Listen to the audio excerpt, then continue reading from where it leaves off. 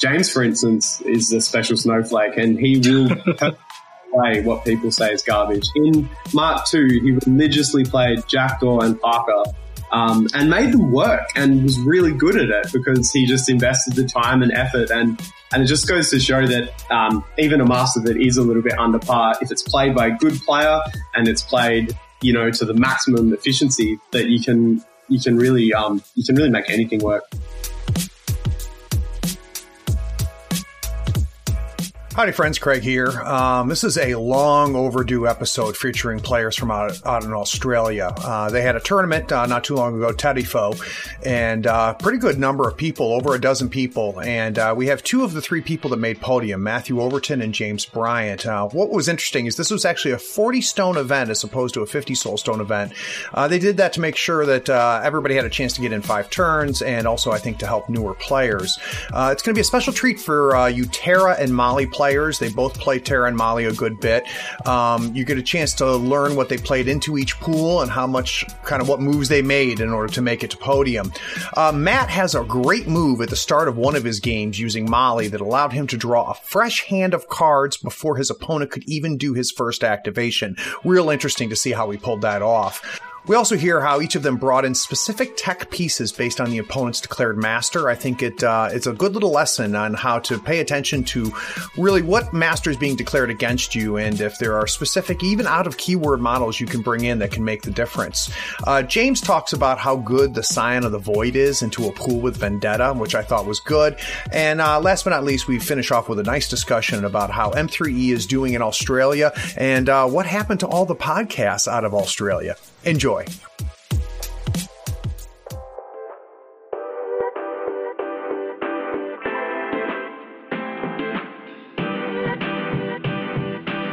Playing a tabletop strategy game allows you to unplug and test your skills against friends.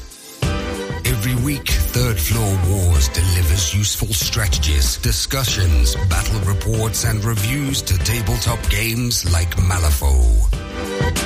If you want to get better at the games you already play, or discover the games other people are playing, you are in the right place.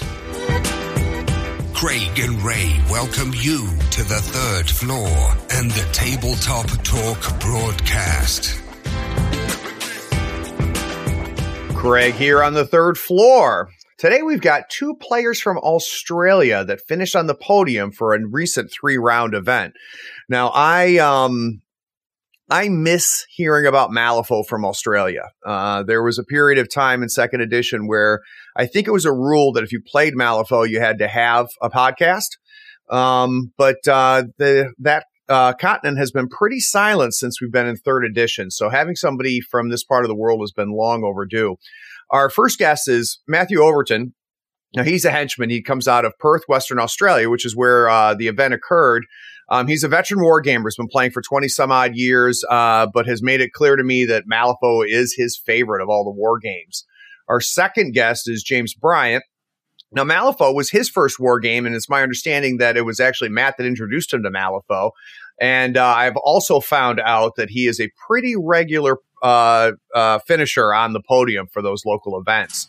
Now, the event itself was called Teddyfo, and it was 3 rounds. There were 16 players. Matt won the event, and James finished second. We weren't able to get the 3rd place finisher on, but I'm sure he'll come up during our conversations. And what I want to try to do is kind of pick their brains, learn, what lists they brought, what masters they brought, what they faced against, maybe some of the opposing factions as well. And more importantly, want to learn what their path to podium was. So let's start off with you, Matt. Welcome to the Third Floor. Hey, Craig. Thanks for having us on. Big fan of the show. Oh, thanks, man. So you're a veteran wargamer. When did you find Malifaux, or when did you start playing war games? I think like most people, I started with, Warhammer, 40K fantasy, played a heap of War Machine, 1st, 2nd, and 3rd ed. But between big breaks of War Machine, I found Malifaux. I was dabbling in all the different systems, like in Infinity and the smaller skirmish type systems. Came across Malifaux and I've had little breaks, but really, for the most part, it's pretty hard to beat Malifaux, so I've stuck with it. Yeah, so I love talking to guys like you, Matt, that have played a lot of different war games, because I think your perspective can be important. I'd be curious, are there things about, say, Infinity or War Machine that you miss that Malifaux doesn't give you, or vice versa? What is it about Malifaux that made it be kind of your first love? I don't know. It's hard to put it in words. I guess I think maybe the other two systems try a little bit too hard. Like, it's just because a system's more complicated doesn't make it better. It doesn't make it fun. We're all just here playing, with War Dolls, and a game that has a million rules and a million models doesn't make it a better game. To me, it makes it just more inaccessible for new players. It's just, like the depth in Malifaux is the, I think you call it player agency all the time. It's not, you don't win with the gotchas. You don't win with just a sheer amount of rules knowledge. You really do win by just playing the best game of Malifaux. Yeah, and a lot of times I'll talk about how, the best player typically wins, and I realize that's really not the right way to put it. I think it's the person who made the best decisions during the game usually wins. Yeah, which may or may not be the best player, right? but that feeds into that agency concept. That I do think that the decisions in Malifaux matter. And they do decide. Now, don't get me wrong, quote unquote, bad things happen. And there can be some critical flips. But I have found that a lot of times what at first looks like a really just crappy Black Joker flip that was at a pivotal part of the game, that if you kind of go back and look at it, you realize that was just the last word in a bad sentence that you started writing before you flipped that card. And there's decisions you could have made that would have not prevented that flip from happening, but could have made it so that wasn't the point where you started losing. Yeah, that's absolutely right. There's very rarely, there might be the odd occasion where a game's lost to a Black Joker, but very rarely if it's come down to you losing to a single flip, even if it's a Black Joker, that you didn't have the game in the bag in the first place. If the game's that close, it could have been anyone's game anyway. So, James, welcome to the third floor. Thanks for having me. So, James, you have a kind of a little bit of a different perspective from Matt. It's my understanding that Matt introduced you to Malifaux, but this was your first war game. Yeah, that's right. I'd tried a few before, but I just didn't feel like they were my thing. Didn't really enjoy them. And then when he showed me Malifaux, I don't know, it just clicked. What was the aspect of it that, quote unquote, clicked for you? I guess I like the smaller size. I could looking at some of the other ones like 40K or War Machine is like much bigger scale. And I also really like the cards instead of the dice. Yeah. Feels better. And now Matt plays Resurrectionist, but you started with Outcasts and have stayed with Outcasts throughout your whole time, right? Yes. I've had 10 Thunders at one point, but Outcast was always my main. Always stuck with them for events. And what was it about Outcast that made you take them at the very beginning and then stick with them for this long? So the first time when I first picked them, it was purely because of their symbol, the rose and the dagger. That was the whole reason. Like, oh, that looks cool. I looked at them. My first master was the Vix. It was the only twin masters. It just sounded like a cool concept. Not even my favorite master anymore, but that's what caught my attention at the beginning. Yeah, it's funny. Earlier, and I don't know whether it'll be released already to the audience or not, but we did an expert roundtable. And one of the things that came up during the conversation is M3E VIX versus M2E VIX. Have you had a chance to try them in 3rd edition? Yes, I have. And I enjoy them more. So let me hear your take. Well, I think they're much more mobile now, just the crew in general. They've got amazing abilities with battle tempo. At the beginning of the turn, they all move 2 inches. The Ronin are amazing schemers with their on the move. When they activate, they move 3 inches. They can really get to where they need to go. And when you got the Vix, they seem to be much more killy. In my perspective, I find them much more killy than they were in 2nd edition. And they run around killing everything, and the super mobile crew is just scoring everything. Yeah. Now, the conversation that we had on the roundtable, is Cody Hyatt, who's a local here in North Carolina, and a very good player. He won Nova. The point that he made in that episode is that he feels like the Vix don't have a place in Outcasts, that that they're perfectly fine, they're good, and they can be very competitive. But he finds that in most pools, they always end up being his second choice, that he can seem to find another Outcast keyword that'll do that pool better. Are you finding it hard to find a place for Vix, or are they seeing the table? Yeah, I agree. Yeah. I agree. In a tournament, I probably wouldn't play the Vix. I might use them for fun.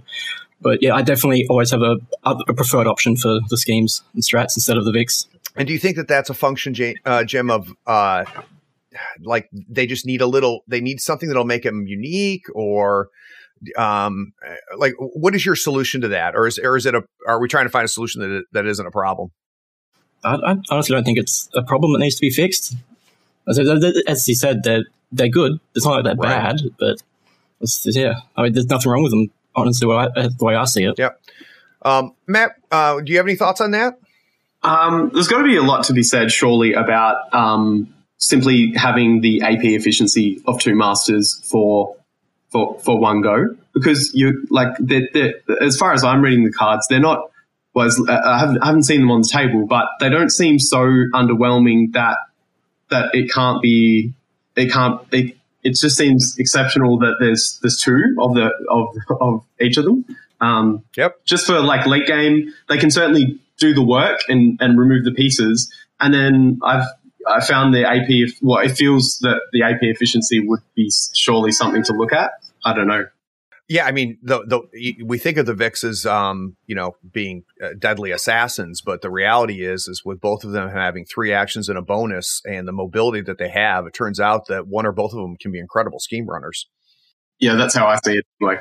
Yeah. Now, Matt, as a Rezer player, how do you feel about where your faction is right now? Do you think it's in a good place? Yeah.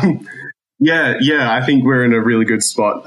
We surely can't complain. We have a really, really wide staple of very competitive masters. So it's really hard to be disappointed at the moment playing Rezers. Of all of them right now, which one are you focusing on or trying to get better with? Von Stuck and Molly are certainly my preferred, but I played so much of them leading up to the event that I'm even dabbling now in Neverborn, but that's only going to be periodic, and then it'll be back to Rezers. And I'm really interested in Kirai and McMorning. The only thing is I've seen both their new sculpts on the horizon, and I just have this thing where I don't really want to paint up these new pieces when and play with unpainted pieces so soon before new sculpts come out. So I guess that's just a bit of the hobbyist in me putting stuff on the back burner. Yeah, I struggle with that too, because there's stuff that I want to get going with, and I know new sculpts are coming because we've seen the artwork, and for me it's the Von Stuck. I'm working on my Von Stuck crew now, and I had the luxury of already having the students painted from second edition. Nice. But I look at those students and then I look at the artwork for the new students, and I'm like, I'm going to end up just buying all of it and repainting and painting all of it because those new sculpts compared to the 2E sculpts are incredible. Absolutely. It's going to be real tough trying to get those all those models into a list though, because they're all gorgeous, but there's so many of them, and there's just such a core staple of a Von Stuck crew. I think more so than any other crew that I've built in any other faction, Von Stuck's staple is just very hard to shift. Well, it helps the fact that you have a minion in the keyword that you don't struggle to bring. You struggle to only bring 1 or 2 or 3 of them. The big decision in a Von Stuck crew is: do I take 1 undergraduate? Do I take 2, or do I take 3, or do I take 2 and summon? Von Stuck has a really good minion. Yeah, I only ever take 2 because then that leaves the 6-point slot up to be opened to be summoned. Is the only 6-point option we have, and if I hit 6, a 6-cost minion, then we're going to want to bring in that third one off that summon, because otherwise you're looking at a Necropunk, which I love as well, but that's not really the summon you're looking for often. Yeah, you would prefer to do an undergraduate or even a higher costed student, depending on how what you killed to do that replace. So yeah. All right, guys, we're going to take a quick break. When we get back from this break, we're going to start talking about round one. It was an idols round, and let's find out what James and Matt did in that first round. We'll be right back.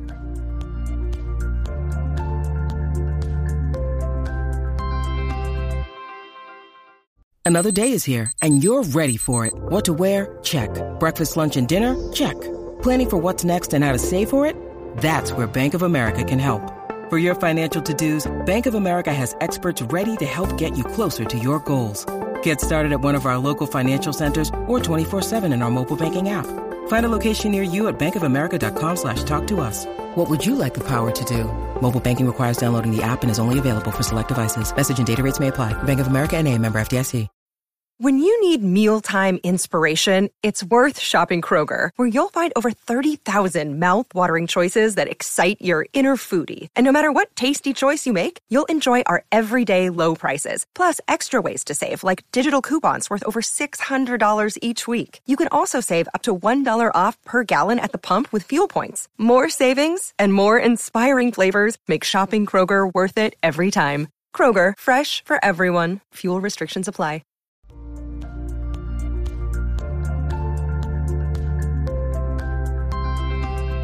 All right, so let's talk about round one. Now, round one was was idols. It was the schemes were breakthrough, harness the ley line, take prisoner, assassinate, and claim jump. And the deployment was standard. So looking at the pool itself, you've got breakthrough kind of dictates where that has to happen. You've got harness the ley line dictating action in the middle. Then you've got claim jump, which is pushing things to the middle. But you have take prisoner and assassinate, which can kind of happen anywhere. It's a pretty interesting pool. So, Matt, before we kind of get started, what was your feelings or your thoughts on the pool when you first saw it? All right, so the list, actually, we never mentioned this, Craig, but the event was 40 stone lists. I think the organizer was a bit worried that with the new rule set, people might need some extra time. Yeah. But actually, most of the people there part of a crew that have been playing really regularly, even 2 to 3 times a week. So everyone, I'm fairly sure everyone finished every round in time. So there was no one didn't get to turn 5, which is really good. But the 40 stones definitely helped with that. But it made list building quite difficult. In this list, I took Strook with the Whisper. I took obviously his totem. I took Valley, Anna, a single student, and 2 necropunks. I picked Breakthrough, Assassinate, and obviously we were playing in Idols. My opponent took Old Major, Sour, Whisper, Penny, Slopholer, and Wild Boar. We both deployed off across from each other on one side that was a little bit more open than the other. I think we both kind of have some synergies that we want to keep within our, the 6-inch bubbles. Yep. I've got a pretty... Von Strook, I think, for most players, actually has a pretty formulaic opening where he just gives everyone focus, pushes forward, gets an upgrade on a model, buys his time, and pieces start coming forward. I think Jeremy was a little bit over-aggressive with his crew, and I was able to get Valley onto Old Major. Actually, typically I go for a softer target to try and get a summon, but because Old Major was so close and is so key to the crew, I switched up and decided I'd try and take him down. Because of that, I actually put the summon upgrade on Anna, and because I knew Valley wouldn't be able to do it on her own, sent Valley in, did a heap of damage, but boy, he's hard to take down with Ulix, preventing damage and being a henchman stoning, just tons of tech which can keep him up. Well, speaking of tech pieces, Matt, I'm bringing Anna into Ulix, I think, is a very interesting pick because, and this is something I don't think people realize, but her aura, her anti-place aura, can have a huge effect on summoners and anything that does a lot of replacing. Because when you summon and when you do a replace, it's a place which she can shut down. Yeah, she shuts down. Yeah, so she shuts down both with. So she shuts down obviously the summons with the place effect, Gravity Well, but hostile work environment obviously huge as well in buff crews and synergistic crews like that. So both of them, I was really impressed. And I think lots of people play Idols similar in that they try and push hard for a single side and then really almost like bank on that side. Yeah, holding down one side and then shifting. Especially in standard, the idea was that you straddle the center and your flank, your chosen flank, and almost pray a little bit that you can get ahead between the center and the flank. Center and your chosen flank. While if you have to give some ground on the other flank, then you can. But eventually, pull out your win there. Right. So what was the final score? So the final score there was an 8-2. He was really unlucky with some of the blasts. I actually got more than once. I got a severe blast with Von Stuck. It's really important because obviously he's putting out the injured. Yep. I was able to get my breakthrough points off of summoned models, and also I summoned a Necropunk, which stopped one of his breakthrough points late game. He finally did get an idol on the opposite side, which I wasn't a fan of, but I was able to just work out that if I could ping the Necropunk with fast from Von Stuck after he was given an upgrade, obviously, and then push in the 2 inches plus his leap and fast, he was actually able to leg it on the other side of the table and get that last idol as well. Yeah, Necropunks are good, and Von Stuck in general is good. There's a lot of chatter and stuff on A Weird Place about, overpowered, underpowered, and stuff like that. And the only reason Von Stuck is not a regular part of that conversation is because the box just came out and people aren't facing him enough. I think that we're going to start hearing some chatter about Von Stuck soon. Yeah, I've seen a lot of people say that they just haven't played him because they haven't painted him up. Which is fair enough. But, oh boy, he's not just strong, he's crazy fun. So he's got the perfect combination. Yeah, I love how he can shift gears. I think it gives you a flexibility to it. Yeah, absolutely. So James, what faction was your opposing faction in round 1? I played Rezes, and his master was Kurai. Ooh, nice. That's I really like Kurai into that. Well, and who did you bring? I took Tara, my absolute favorite outcast master for Corrupt Idols. So my list was Tara, Nothing Beast, Aeonis, Sign of the Void, the usuals. I also had Hans and a single Wretch. And my opponent had Kurai, Ikirio, Tatsuba, Lost Love, Onryo, Shikome, and 2 Seishin, I believe. Oh, wow. That's a good list. Yeah, it was definitely a good list. I'd never seen Kurai before, never read anything about her before that event. So I was quickly looking up a few bits about her before making my list, and I wasn't sure what to do. I will admit. It's tough, James, when you go up against a keyword that you haven't faced before, and you can do what you did, which is kind of flip through some cards and try to get a sense of it. But the reality is that until you see the stuff on the table, you really don't know what the hell it does. Yeah, you read one card, and then by the time you're reading the second card, you've forgotten what was on the first one. Yeah, exactly. Yeah. Anyway, the schemes I took were Breakthrough and Claim Jump. Absolutely love Breakthrough and Claim Jump with Tyra for obvious reasons. Tyra 5 AP, being able to time slip, basically a 1 AP leap. She's amazing. At the start, I had 4 stones. At the start, I stoned for hand, of course, trying to fish for those 12 atomes. Just so I could summon 2 wretches, my usual go-to first turn. I couldn't get it. My highest card was a 10, so I only managed to get 1 wretch. Still not too bad. Yep. My usual starting strategy is obviously burying the Nothing Beast, burying a couple of my own models just to get them up the table before they've activated. I will admit I put Tyra a bit too far forward at the beginning. I didn't realize how far Kurai can move Ikirio. Yeah, absolutely terrifying. Yeah. Ikirio got into Tyra, 2 severes. Almost killed Tyra. She was left on 4 health. Obviously, irreducible, can't stone. Tyra spent the rest of the game basically running away from Ikirio. I got the Nothing Beast into him at the end of the first turn. Did a lot of damage. Got her down to 2 health. Gave her fast. My normal game plan is get models down to the 2 health and then keep them near those models. I can't remember the name of the ability, but Vengeance? No. Age to Destruction. Tyra stuck an obliteration keyword ability. Basically, if you activate within 4 inches of a model with this ability for aura, you take 2 damage. Non-attack, so it ignores Incorp. I got Ikiryo down to 2 health. Like, oh, this will kill her. Turns out he can move Lost Love really far as well. I was really surprised. Same thing happened. I just pushed Lost Love like up the table. Lost Love healed Ikiryo. Very scared. So I ended up just burying Ikiryo, standing on the other side of the table. Another one of the reasons I love Tara so much for Corrupted Idols is obviously I can send my opponent to where they don't want to be. And if I'm on the right flank and he's dropping bombs on the left, I can just, snap my fingers and I'm on the left flank ready to go. Yeah, that flexibility, James, is huge. And it's so tough when you play against Karai because, Ikiryo is the boogeyman in that crew. And, you face such a terrible choice, which is, do I kill her, which means she's going to come right back. And if I don't time it right, I'm going to have to face her twice in the same turn. Or do I keep her alive and let her irreducible damage tear me to pieces? I think what's interesting with you playing Tara is that you've got a third option, which is I'm just going to bury her and just take her off the board. Great option. She can't be summoned and she's not, messing up my plans. So James, when you looking back at the game, well, first of all, what was the final score? 5-5.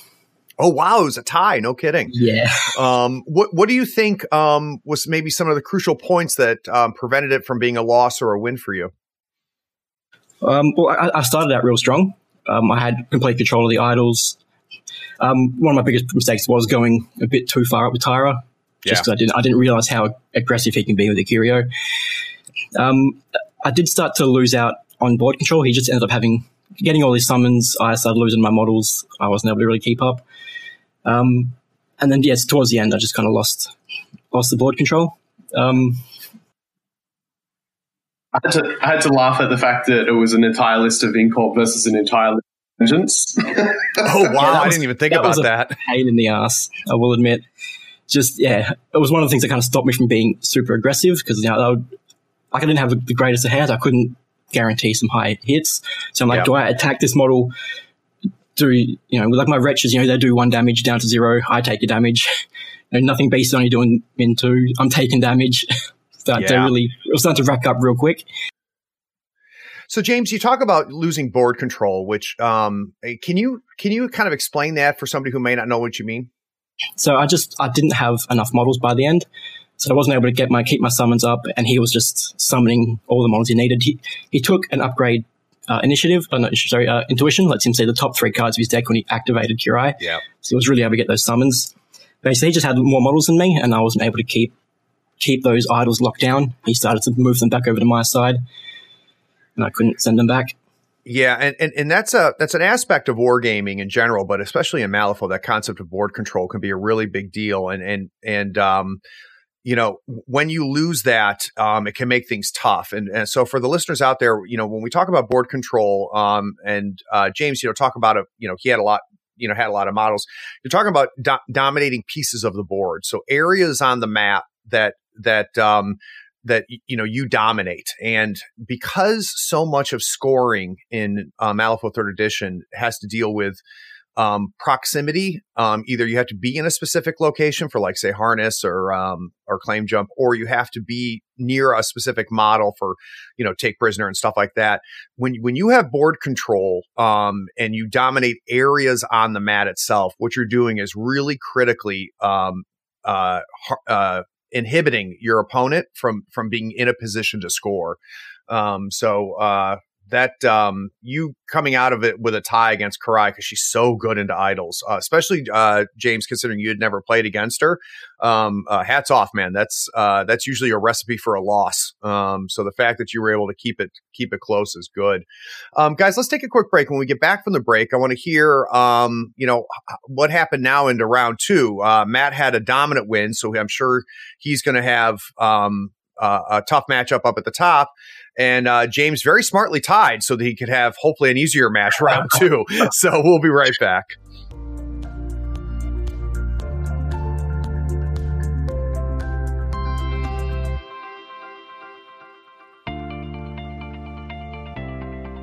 Hi, I'm Doug, and I'm a $5 patron of Third Floor Wars because Craig promised he'd play as the Arcanist if the Patreon reached $300. I want to see him suffer.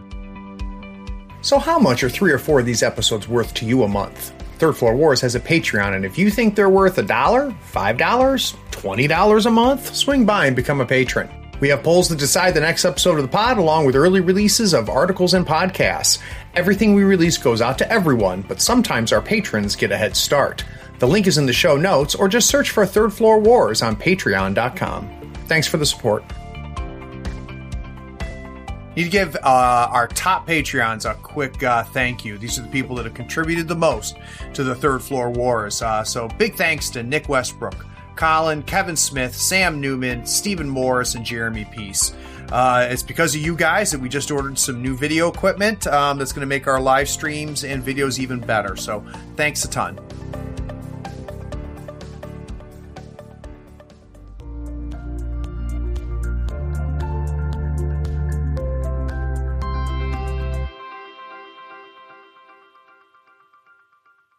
All right, so round 2, another interesting pool. It was corner deployment, which often could have a huge effect on everything, and it was plant explosives. And corner plant explosives is a lot different than standard plant explosives. So we got corner plant explosives. We've got everybody's favorite, search the ruins. We've got dig their graves, hold up their forces, take prisoner, and deliver a message. So, James, from my understanding, you ended up soloing Tara through this, right? I did, yes. And was that a situation where she was the best for these 3 pools, or you just felt more comfortable with her? What was the decision making there? So I actually took 2 crews with me to play. Like, I had a couple of spare pieces I could change it up if I needed to. So I took Tara and Parker. Fully intending to play Parker in Turf War, the game 3.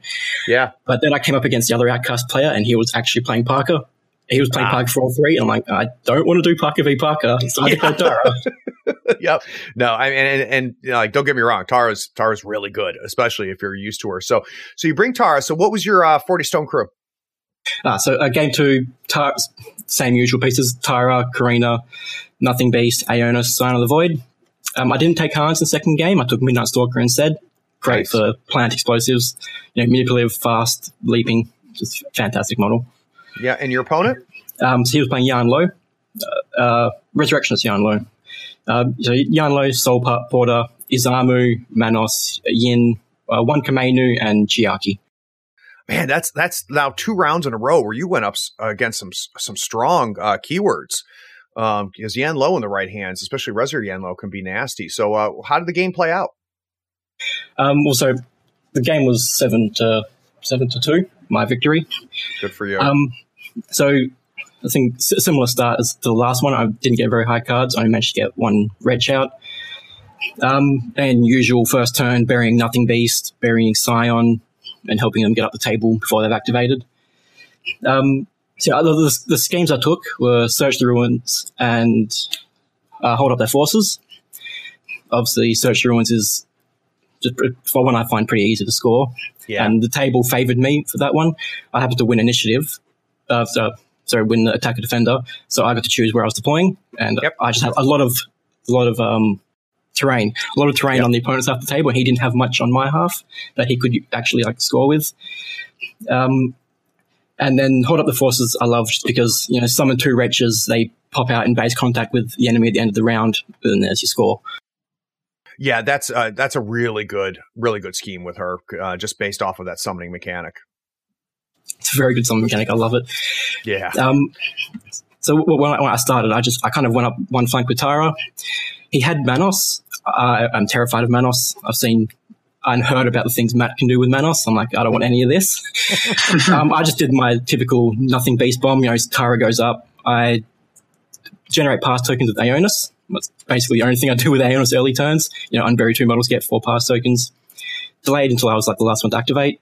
Drop Nothing Beast. Nothing Beast goes to town on Manos, and then drops a wretch and Nothing Beast disappears again. I did manage to kill. He ended up running away with Manos. I just managed to kill him. It was beginning of turn 3. Nothing Beast did a lot of work that round. Did a lot of killing, a lot of burying. He actually ended up with 4 of my opponent's bombs at one point. Wow. So, yeah, that was, he only scored 1 point from the plant explosive, so that was a strong start for me. Well, that's good. That's good target priority on your part, James, because Manos is one of those models where everything on his card says don't attack him, right? I mean, he's got just wonderful mobility. He's got the no charge aura. And he's built to discourage you from getting into him, but he may be the best model in a Yanlo crew that can do the most disruption. Focusing on him and doing that was a smart play on your part. Thanks. Actually, speaking of that no charge thing, that's one of the reasons I love Tara's crew. Obviously, Bury Nothing Beast, and he just comes out and base contact with Manos. He doesn't need to charge. Yep. So that's just getting straight in there, and he's ready to go all his AP. Was there something critical that happened, James, that made this a win for you? So I went kind of really strong on one side. He's gone strong on the other flank. And what made it really strong was I was able to buried his Kameno, who was running around with armor 3, move 7. So I didn't bother attacking it at all. I just buried Yanlo, and I just sent him back into his corner near Chiaki, who hadn't moved up. And then I was able to I left 2 wretches on that flank, and they just sat there scoring me my Search the Ruins. And then I was able to push real hard on his little cluster of models. Burying him with a reliquary, that's rude. One strong kidding. One strong thing that happened for him, I've got Nothing Beast up there. Midnight Stalker. Hadn't activated. He's got Manipulative. And he's just throwing random attacks from Yanlo. Stat 7, so he's 2 stat up on me. And he was just flipping severes. So negative flip, 13, 12. He hits. Another negative flip, 12, 11. He hits. Ended up killing Midnight Stalker. Got through the demise and then killed him a second time. Just because ridiculous negative flips. Of course, his deck was a bit sad after that. So one of the best points for me was just, as I said, getting him on the other side, and then I was able to use, wretches to pick up his bombs that he placed or remove scheme markers. He was also doing Search the Ruins. Aeonis being able to just spit out a Void Wretch, 3 inches away from him, not in combat, and just walk and interact to pick up a scheme marker. Very great anti-scheming. Yeah, they're on one side of the table, now they're on the other. Yep. And that really hurts a Yanlo crew if you can get Yanlo out of position, because one of the keys to being good with Yanlo is making sure Yanlo is in exactly the right place during the game. So your ability to displace him had to have had a huge effect. One of my biggest problems is I kept winning the berry duels and probably shouldn't have been declaring them. I'm just used to there's the time I declare it. I only got 1 point for my hold up because I kept burying my hold up targets. I'd get to the end of the stage, at the end of the turn, I'm like, I'm ready to declare hold up. Like, wait a minute, where are the models? They're buried. So here's a pro tip for you, James. When we say denying schemes, we mean the opponent's schemes, not your own.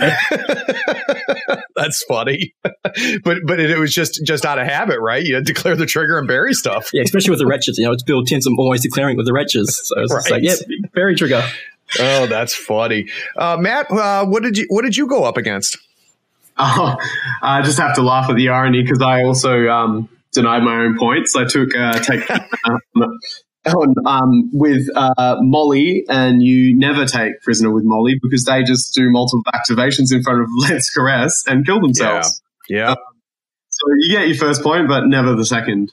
So I played Molly into McCabe Explorers, which was really interesting, but our Explorer players have been hammering like 2-3 games a week, very experienced, very confident with the faction. So despite only having the 2 master picks, he did really well. I think he placed 4th overall. So it was Molly into McCabe. It was corner with Plant, as we talked about. The lists were, he took McCabe, Sadir, and Triple Hucksters. And nice. I took Molly. Archie and Manos, of course, was an auto include as soon as he declared McCabe. Myers, the Lantern of Souls, countering to Myers was really key. I also took the Dead Rider for more Ruthless because he had triple Hucksters and they all have manipulative. Mm-hmm. So obviously the speed was pretty essential. I had an interesting opening move. I had one of the most garbage hands I've ever seen, and I was looking for a way out, and I thought, you know what I'll do? I'll punch Molly with the Wayward Mariner. So what I did is first activation, I got initiative. I hit Molly, cheated the defense, so it does no damage. Pinged her for the heal, cheated the card and the heal. Walked forward, discarded a 5th card, and accomplice into Molly, drawing back up to full 6. Nice move. That's a move that's not real obvious. And so for those of you listening that aren't familiar with Molly, at the beginning of her activation, she has the ability to draw up to the hand size of your opponent. So what Matt does there is nice, which is, dump his garbage hand and accomplice into Molly and just get, how many cards did you end up drawing, Matt? So that was 5 cards. The attack and defense from the ping for the heal and the cheat the heal card itself, despite no damage. And then it's a 5th card for the actual accomplice, and you just keep your 1 average card and you're set to go. And all of that at the cost of a totem activation. Yeah, and you still get 1 walk, so you're not completely left behind. And I just did ride with me later anyway. So he was fine. The biggest downside is being forced to activate Molly, but you're on corner anyway, and so it's very likely that all I'm going to be able to do is a couple walks, maybe a focus anyway. There's no markers around, so pretty much I was just going to be legging it up the board.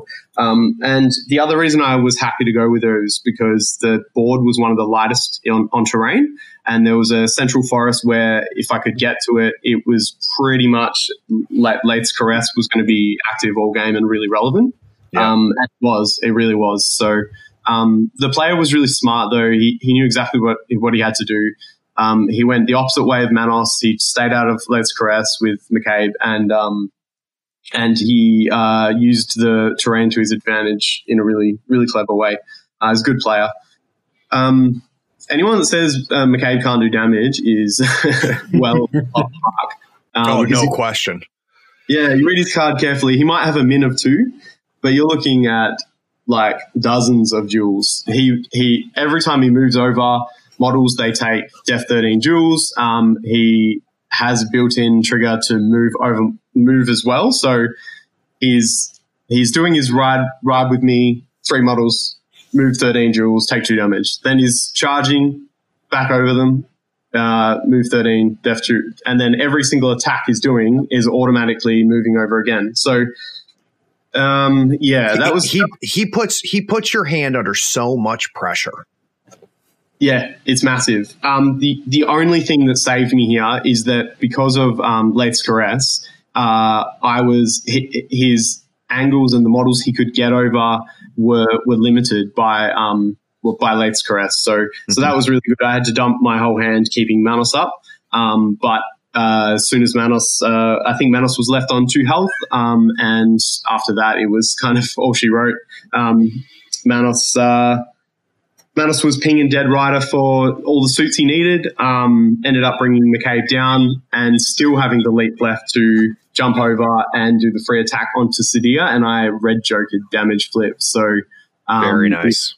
It was a bad turn I think. So Manos basically killed McCabe and Sadir in 1 activation just about. He's a monster. I mean, he'd got a few bits of damage on the turn before, but for the most part, that's how it went down. And especially at 40 stones, you take out those 2 key pieces, and I don't care how good the Hucksters are, it's going to be tough. Yeah, absolutely. I mean, I had Archie and Dead Rider with Ruthless, so they were the Hucksters were kind of a piece of cake, really, and they're just incredible pieces. So I'm just really lucky that I've got these incredibly maneuverable Ruthless pieces, because I couldn't imagine trying to deal with those without these pieces. Yeah, and this also has to do with kind of meta knowledge, and it's good to be familiar with as many different keywords as possible, so that you know what can be key tech pieces, right? So knowing the demise ability on McCabe, and knowing that Hucksters are going to be there and that manipulative is going to be a key there, it's good, and that just comes from experience. It's also why I think a lot of people will listen to some of the deep dives we put out, even though they don't play that master, because it gives them, a sense of what that keyword does, so that when they face that keyword, they might be able to do a little bit of tech against it. Yeah, absolutely. I mean, you knew fairly well that I was going to bring Manos. that's why he played as safe as he possibly could. But Manos it's easy to redeploy. It's not a trouble at all. And he wasn't comfortable with Bass in that particular pool. I think part of it is he said that Bass really actually requires quite a bit of terrain, and it was fairly terrain light, and so he didn't want to have to deal with that. And I imagine with the pool, plant and search, hucksters are kind of a go-to anyway. So as much as he hated the McCabe into Manos, he ultimately it was kind of good enough on the other side to go for it. So 2 strong wins from these guys in round 2. We're going to take a quick break. When we get back, we're going to talk about round 3, which, of course, is where we ended up with Matt winning and James in second. So we'll be right back.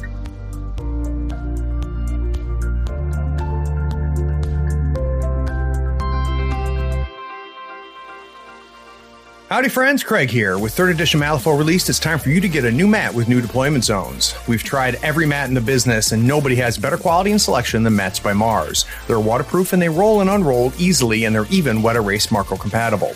They offer over 35 designs and let you add M3EO overlays for making deployment and positioning a breeze. Check them out at matsbymars.com. They are offering a sweet discount for our listeners. After you found the perfect mat, use the promo code THIRDFLOOR to get 10% off your entire order. If you really want to support us, in the notes of your order, request that our logo be put in the corner of your mat. It's the only way to make the best mat in the business even cooler. Again, that's Mat by Mars. Use the promo code THIRDFLOOR to get a 10% discount. Details are in the show notes.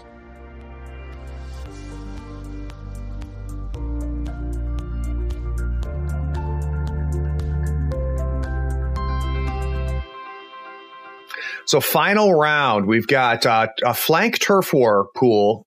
We've got Detonate the Charges, Search the Ruins, Power Ritual, Outflank, and Vendetta. So Matt, what did you face and who did you bring? Oh, so I faced Kyle. He's been playing Euripides for like a couple of months, pretty much every game. This guy owns nearly every master in the game, I believe, and wow. He's a great player, but he doesn't focus on single masters enough. But I knew as soon as he played a master as much as this that he would happily walk to top table, even though he was soloing Euripides and everyone knew he was. So. And Euripides definitely has his limitations as much as he's awesome. Yeah, no, I agree.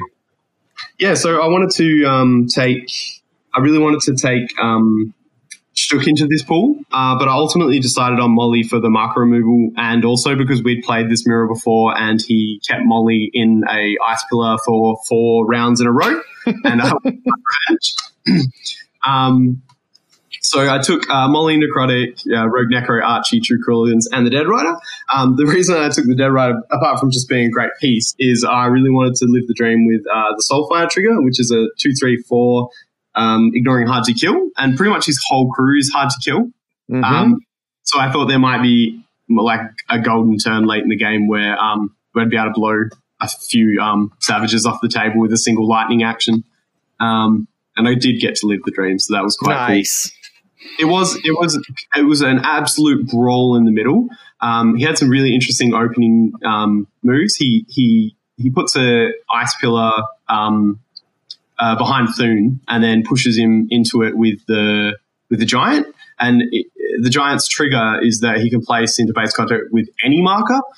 So Euripides had set up a wall in front of Molly because Molly had gone forward again into a forest in the center trying to get Laith's Caress off, which would have been really good, but I'd got blocked off by some ice pillars. And then I got a by your side Cruelligan in there to knock a couple of the pillars down straight away, but then Thune got thrown in with the giant trigger. Throws him into a pillar, transports to any pillar, and first turn already trying to bury Molly. No Thune, he's got this incredible trigger which turns a model into an ice pillar basically. Yep. And the biggest, nastiest part about it is not an opposed duel. So if they have the card, you are buried. He often stones for it and gets you in there. The only way to get it out is to break the marker, and unless you're what is it, Mad Dog, the easiest in general. Yeah, so yeah, it ended up being quite a brawl in the middle. There's a few pieces going after the flanking turf markers.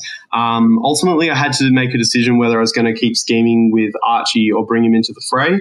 And I thought that I was going to eventually lose that fight in the middle and maybe a little bit too early. And I was confident I could eke out the win on the flanks with the pieces I had. They're a little bit tougher, like the Rogue Necro was going down the same flank as, for instance, the Cyclops, and I was pretty confident in that fight. And then something else on the other flank. So I put Archie into the middle, and it was the right move. He did go down, but it was long enough to stall out the brawl so that I could get Molly doing work and also the Dead Rider without having to lose pieces by being overwhelmed by his. I think it was turn 4. I got to finally do the Dead Rider explosion and finished off a Savage and Cyclops and being 1 damage shy of killing Euripides himself. So that was cool. Would have been cooler if I flipped the one to kill the Euripides, but, can't have it all for a lightning action. So Dead Rider's a bit of a MVP this game. What do we have? Oh, so at one point, I think it was turn 2, Molly and Archie were both in pillars. So I got the Wayward. Wow. Yeah, it was horrible. He was stoning for it all, got all the cards. And their insane ability, what's it called? Is it not intuition? It's the one where they take a damage and use the card on their discard pile. It's so good. It's so strong.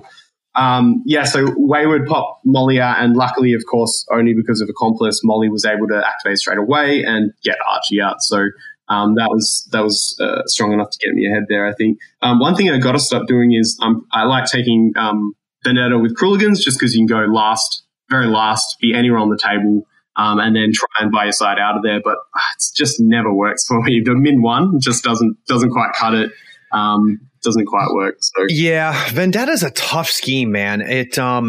There's so much that has to be true in order for you to score, and it's not an inefficient scheme, right? So a lot of it is just showing up and doing what you're going to do anyway. But the problem is that you have to meet so many requirements to score, and it's so easy, even unwittingly, for your opponent to counter it. They may not even know you have it, and they're just doing what they do, and suddenly you're like, well, all right, now I can't score Vendetta. That's great.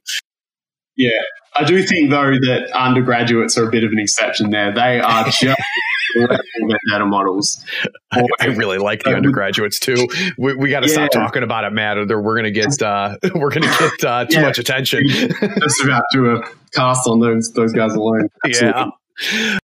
I like Euripides. I've played against Euripides a couple times, and there's a few things. One, it might be the prettiest of all the new crews.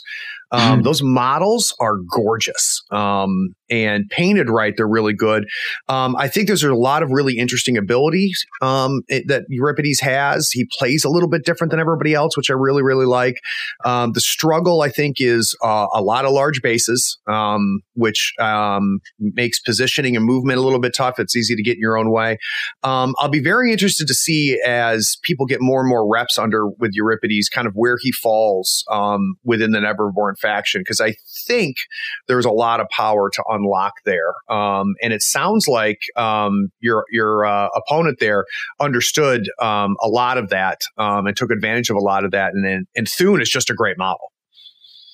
I think a lot of Euripides movement shenanigans are just not obvious. Yeah. That's part of the problem there. It's not your built-in leaps. It's not, your ride with me's and stuff like that.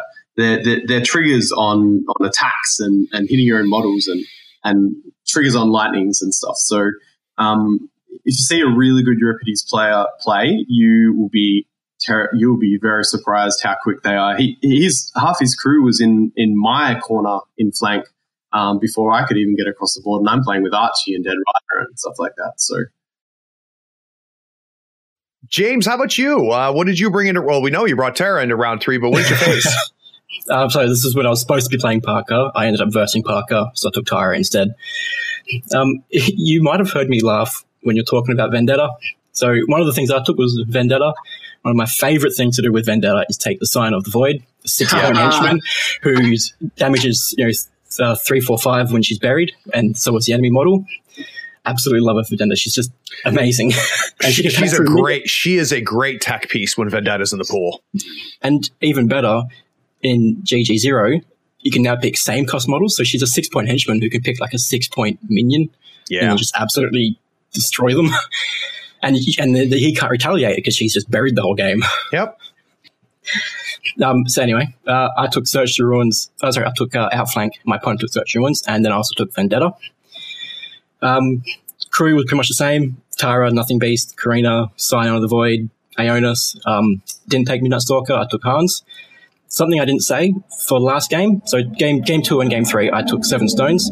I find stones something super important with Tara because she's the summoner. Yep. Needs to get those high cards, and if you don't get the suit, you get a stone for it. But for game 3, I got really lucky with my hands. First turn, I drew the 12th tome. I didn't even need to stone, just got it. Nice. Turn 2, I got the 12 of tomes as well. I ended up, stoning, got 12 of tomes. So for first turn and second turn, just popped out 2 wretches. That's good. But you were kind of due though, James, weren't you? Because you were getting crap hands at the beginning of round 1 and round 2, if I remember correctly. Yes, I was only able to get first round, first game and second game. My highest card first turn was 10, so I couldn't even summon a hunter. It just had to be like a single wretch, which is still worth stoning for because it's 1 stone for a 4-point model. So my hands were much better in the third game. Just kept summoning. It was fantastic. The terrain favored me again. It was just a lot of cover, really high buildings. It was kind of like a ruin style thing. So he's playing Parker. He's getting stuck. He's getting no sight lines, and I'm just leaping around everything, incorporating through everything. Absolutely fantastic. How did it finish? So I got 7-2. 7-2. Yep. So I scored the 3 for Turf, 2 for Outflank, and 2 for Vendetta. Very nice. So any critical moments or points you thought that were particularly interesting? So my opponent did not take stones. He's had 0 stones. He did have a Prospector, but even when I take a Prospector, I still have to bring stones just because you never know what's going to happen. You need that extra bit of padding. So first turn, he did shut down my handing out fast, so I wasn't able to unbury my Nothing Beast, which was pretty sad. Second turn, I got fast out on Parker. I love putting fast on Masters because they can't use it, and I just get all the benefits. He had Parker next to Mad Dog, so I popped Nothing Beast out and just went hard on Mad Dog. I play a lot of Parker, so I know exactly how terrifying he is. Yeah. And I was able to kill Mad Dog real early with Nothing Beast. A bad decision I think my opponent made was investing a lot of work into these random wretches I was summoning. Killed 2 of them first turn, killed 2 of them second turn. I'm like, they're wretches. I have no problem with this. Mm-hmm. I was able to get full control of the turfs as well. I think he had 1 turf left, and I just had all the outside ones. Yeah, that's a big deal. And again, it's something that we talked about before, James, is knowing your target priority. When you go up against Parker, you need to deal with Mad Dog as fast as possible. And Sue. And Sue as well, yeah. He's terrifying. So, boy, oh boy. So congratulations, guys. First and second place, a nice, healthy group with 16 players. Let's take another break, and then I'm going to need to learn about what the hell is going on in Australia. So we're going to talk about Malifaux. We're going to talk about Malifaux in Australia, and we'll cover a couple other hot topics. We'll be right back.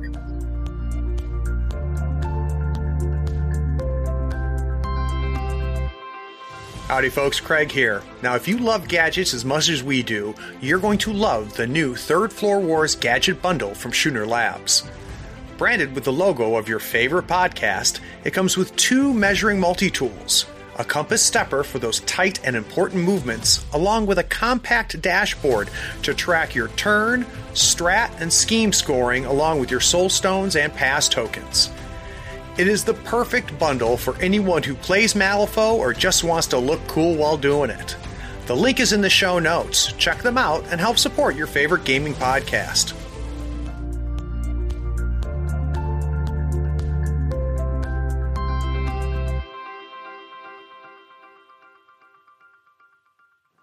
So, like I mentioned at the introduction, I've been really anxious to get some people from Australia or even New Zealand on the show because, back in 2E, there was really kind of these three box casting areas. You had some really good podcasts coming out of the US with Schemes and Stones and Max Value.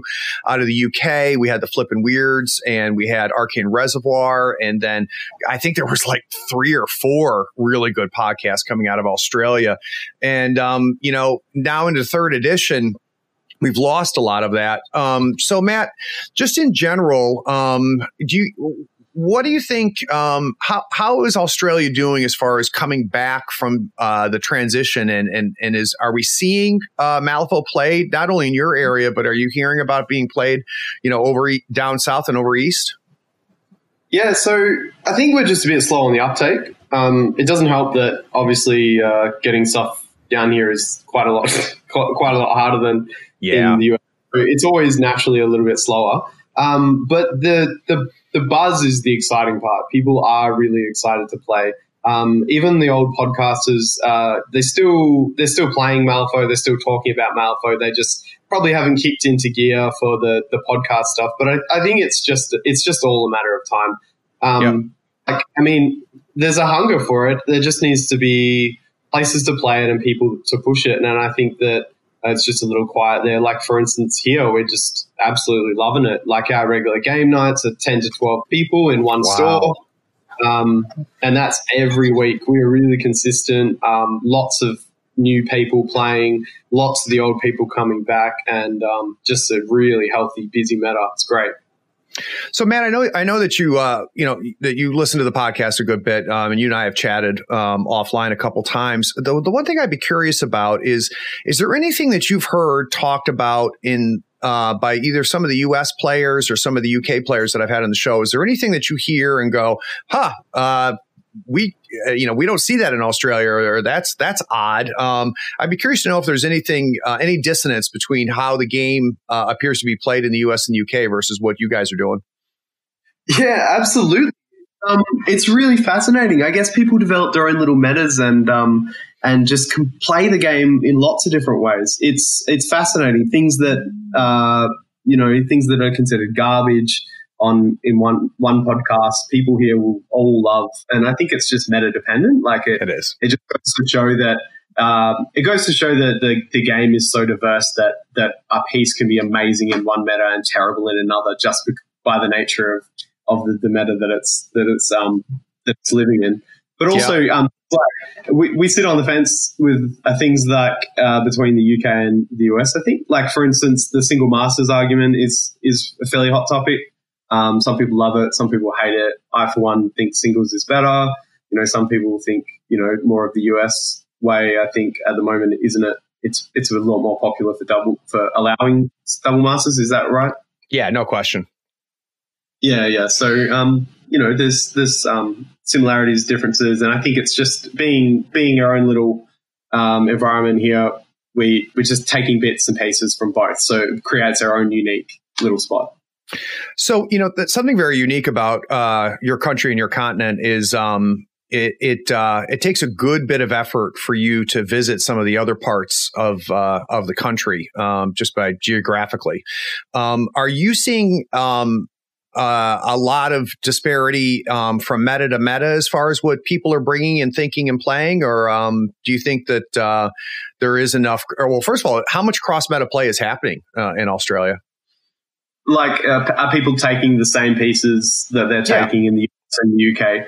I think to an extent, absolutely. I think it depends on the person. Some people purposely avoid it. Like James, for instance, is a special snowflake, and he will play what people say is garbage. In Mark II, he religiously played Jackdaw and Parker, and made them work, and was really good at it because he just invested the time and effort. And it just goes to show that even a master that is a little bit under par, if it's played by a good player and it's played, to the maximum efficiency, that you can really make anything work. Yeah, no question. In fact, I'd completely forgotten about that, but that was an ongoing joke in second edition that you guys had different Parker cards than the rest of the world because it was the only Australia that was saying Parker was any good, and everybody else was saying he was garbage. It was. I completely forgot time. about Australia thinking Parker was good. But to your point, though, Matt, it's so much more dependent on the player and the player getting their reps in. And I think that's even more true in 3. So, James, I'd be curious, as somebody who played in 2, and, is now playing in 3, what's kind of your hot take on this 3rd edition? How are you feeling about it? How's it going? I'm enjoying it. I think it's great. A lot more streamlined. Like just removing all those ridiculous amount of conditions and the abilities that all do the exact same thing, but had completely different names. It's made it so much better.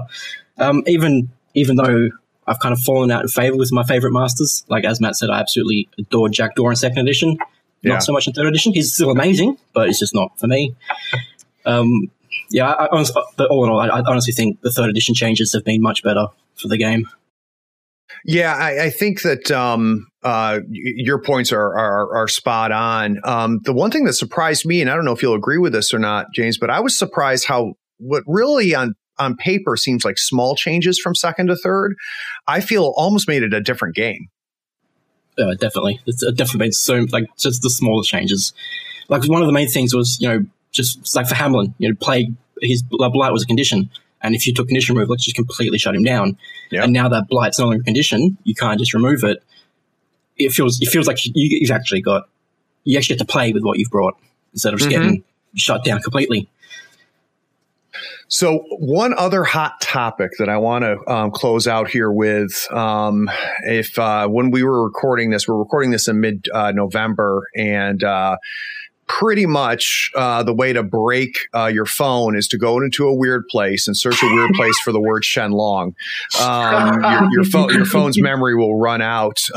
So James, I would like to know, not necessarily just about Shenlong, but what are your thoughts and feelings about kind of this discussions of, so-and-so's is overpowered, he's broken, and he needs a nerf.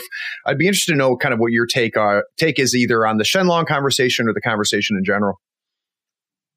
I honestly don't think he's as ridiculous as people making him out to be. Like, obviously, he's definitely strong. Being able to just, I'm stat 8, and after flipping, it's huge. Like, it is impactful. Yep. I mean, I wouldn't complain about some change. Maybe making it a bit harder to get chi, or even dropping it by what stats are only +1 instead of +2. But I honestly don't think he's broken as the people are suggesting. And he's definitely got ways to counter, and I think people are making it a bigger issue than it really is. Well, how about you, Matt? What do you think? Oh, I was just saying, it's easy when you're on the Reza side because we've got Von Schuck. And, oh boy, that's a fun counter. Academic superiority, I think it's called. Completely ignores upgrades. So it's always nice to have the top dog have one horrible counter. Yeah, but the balance to that, Matt, which I think is all of a good thing for a good ecosystem is, So, our Von Schuck is really can help tone down Shenlong. The problem is that if you didn't happen to pick Von Schuck and they bring Shenlong is a beast against everything else in our faction. Yeah, that's absolutely right. I mean, like, how many of our pieces are hard to wound? And it's awful. And I mean, the other thing is, a lot of us are almost, maining Molly and in a competitive matter. And if you drop Molly into Shenlong, that feels like nearly an auto loss. Yeah. You'd have to be really good or up against a really bad Shenlong player to get an easy win with Molly into Shenlong. I think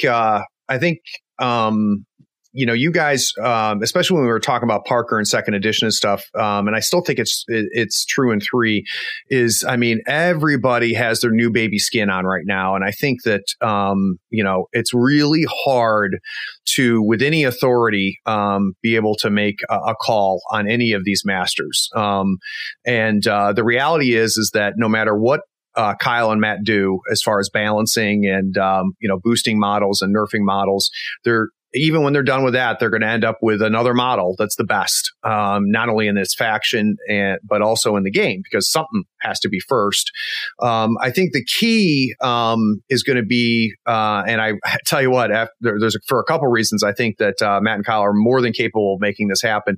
What is key is that I hope that they avoid what happened with Sandeep and Nico in second edition, where it wasn't that Sandeep and Nico were great compared to everybody else, because they were. But what really made them frustrating is that they were so much better than the rest of their faction that if you were an Arcanist, you played Sandeep. And if you were a Resurrectionist, you played Nico. And they shut down the rest of the faction as far as what you could be bringing. And I'm seeing a lot less of that. Even in 10 Thunders, everybody who plays 10 Thunders doesn't play Shenlong. There's a lot of other good masters and keywords in 10 Thunders. So that makes me hopeful. Well, guys, really enjoyed this. And we definitely have to have you both back on to talk some more, because it's really important to me that this podcast tries to cover as much of the world as possible. Earlier we had a episode with we got a chance to hear from Russia. And I just want to do a quick shout out to other parts of the country. Reach out to me on Facebook, because I really want to have as many different parts of the world on this show, because I think it's useful for people to hear other perspectives. Before we wrap up, though, Matt, is there anything that you want to plug? I've got another event on in August. In December. That's nearly sold out. So a month in advance. That's how keen our players are. So nice. It's called A Weird Christmas, and it's just a real fun event with lots of raffles and stuff like that. So there's a few tickets left, but nearly sold out. I love how active your meta is. We're blessed here in North Carolina to have a real active meta too, and it, rising tide brings up all ships. You guys, get a lot of games in, get to play and beat the hell out of each other, and it just makes the whole thing stronger. So that's great. How about you, James? Well, just one thing I want to say. They'll talk about that active meta. I really want to thank Matt for that, because he has gone above and beyond as a henchman to build this meta. We wouldn't have this meta if it wasn't for him. Yeah, he's just gone all out to really bring this together. Yeah, that's awesome. The only problem with Matt is that he introduced you to the game, and you're podiuming him left and right. So I'm sure there's some people in your meta that wish that, that's great that Matt built a strong meta, but did he have to show James the game? I'm not the only boogeyman in our meta. There's definitely there's definitely another one. He's pretty scary. Yeah. Actually, you know what? That brings up, we weren't able to get the gentleman that got third place. But Matt, can we talk real quick about who placed third and talk about him as a player, because he deserves it. He made podium. Yeah, absolutely, Aldo. That was the Kurai player that made James go draw. And to his absolute credit, he's quite new to the game, and he's done exceptionally well. So. Absolutely. Yeah, I will admit he did pretty good against Tyra, considering he's never seen Tyra before. It was pretty good.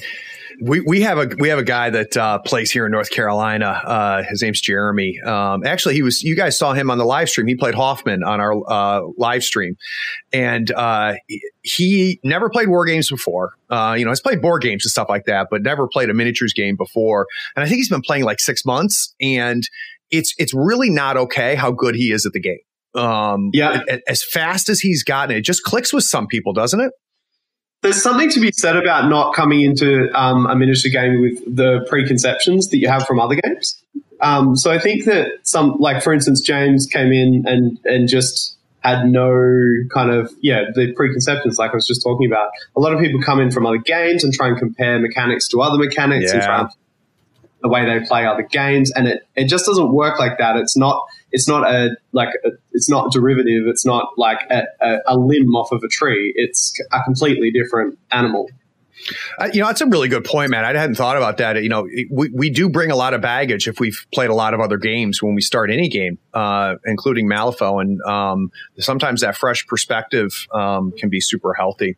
All right, gentlemen, that was good times. I will be talking to both of you soon, and we look forward to having you back. And for everybody listening, take care. All right. Thanks, Greg. Yeah, thanks. Be sure to check out our shop on thirdfloorwars.com for the latest gaming apparel and gear. While you're there, check out how the USFO Tour is shaping up. How does your conference compare to the others in the United States? Where do you rank nationally? Get those models built, painted, and on the table so we can see you at the US Masters Invitational in October of 2020. Also, rate and write a review on this podcast for us. It really helps us find people almost as cool as you are. Thanks for listening. Howdy friend, Craig here. Is this episode making you realize you need to buy some models? Gadzooks Gaming is my favorite online retailer because of their large selection, killer prices, and great customer service. Don't you hate buying an entire crew box when you only need one model? Gadzooks sells crew box models individually and saves you a ton of money. They even have free shipping to the US and Canada if you spend $100 or more. Swing by gadzooksgaming.com and make sure you tell them Craig from the Third Floor sent you. All the details are in the show notes. That was perfect, guys. Nice and succinct. It's so hard getting everything in order. I just want to talk about everything. Yeah, don't stress about it. Everything at once, jumping all over the place. God. Well, one thing to think about it is, what is it that's interesting, right? So that whole idea, nobody really gives a shit what you did in the tournament. What they're listening for is they're trying to get insight, right? They're trying to find something that'll resonate with them, that'll make them a better player. Yeah. Matt, where did you move? You changed your position relative to your mic. Sorry. That's all right. There you go. 1 second. My cat's being a nightmare. Oh, gotcha. Yeah. And I'll be able to bring your volume up, but there's a huge difference between the two, but you're good.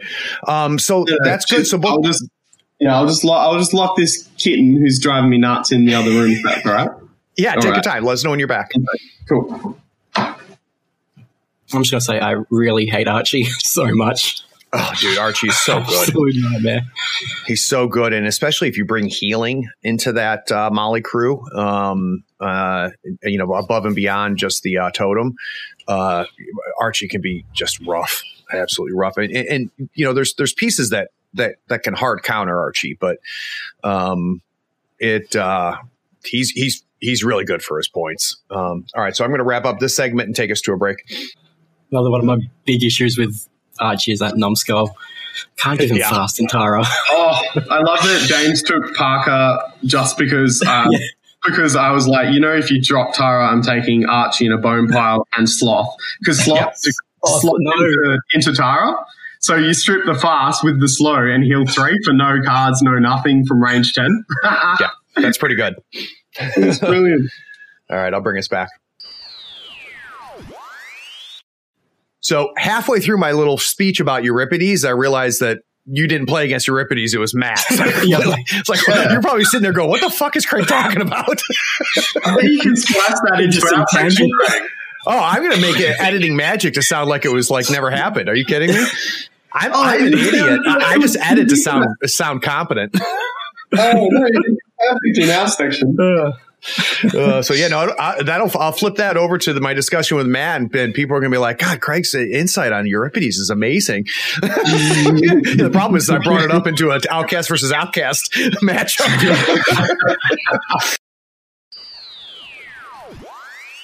Oh, yeah. Leaping by your side. Which Von Schill can do easy with the rocket boots. Exactly. Leap everywhere. I can't wait, though, for someone to hire Levy into Von Steel and give the Waifs rocket launchers.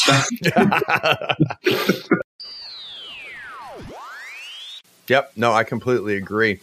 So, Jim, welcome to the third floor. Yeah, thanks for having me. Oh, God, I called you Jim. I'm going to try that again. one fucking name I wasn't supposed to say. All right. Give me a second.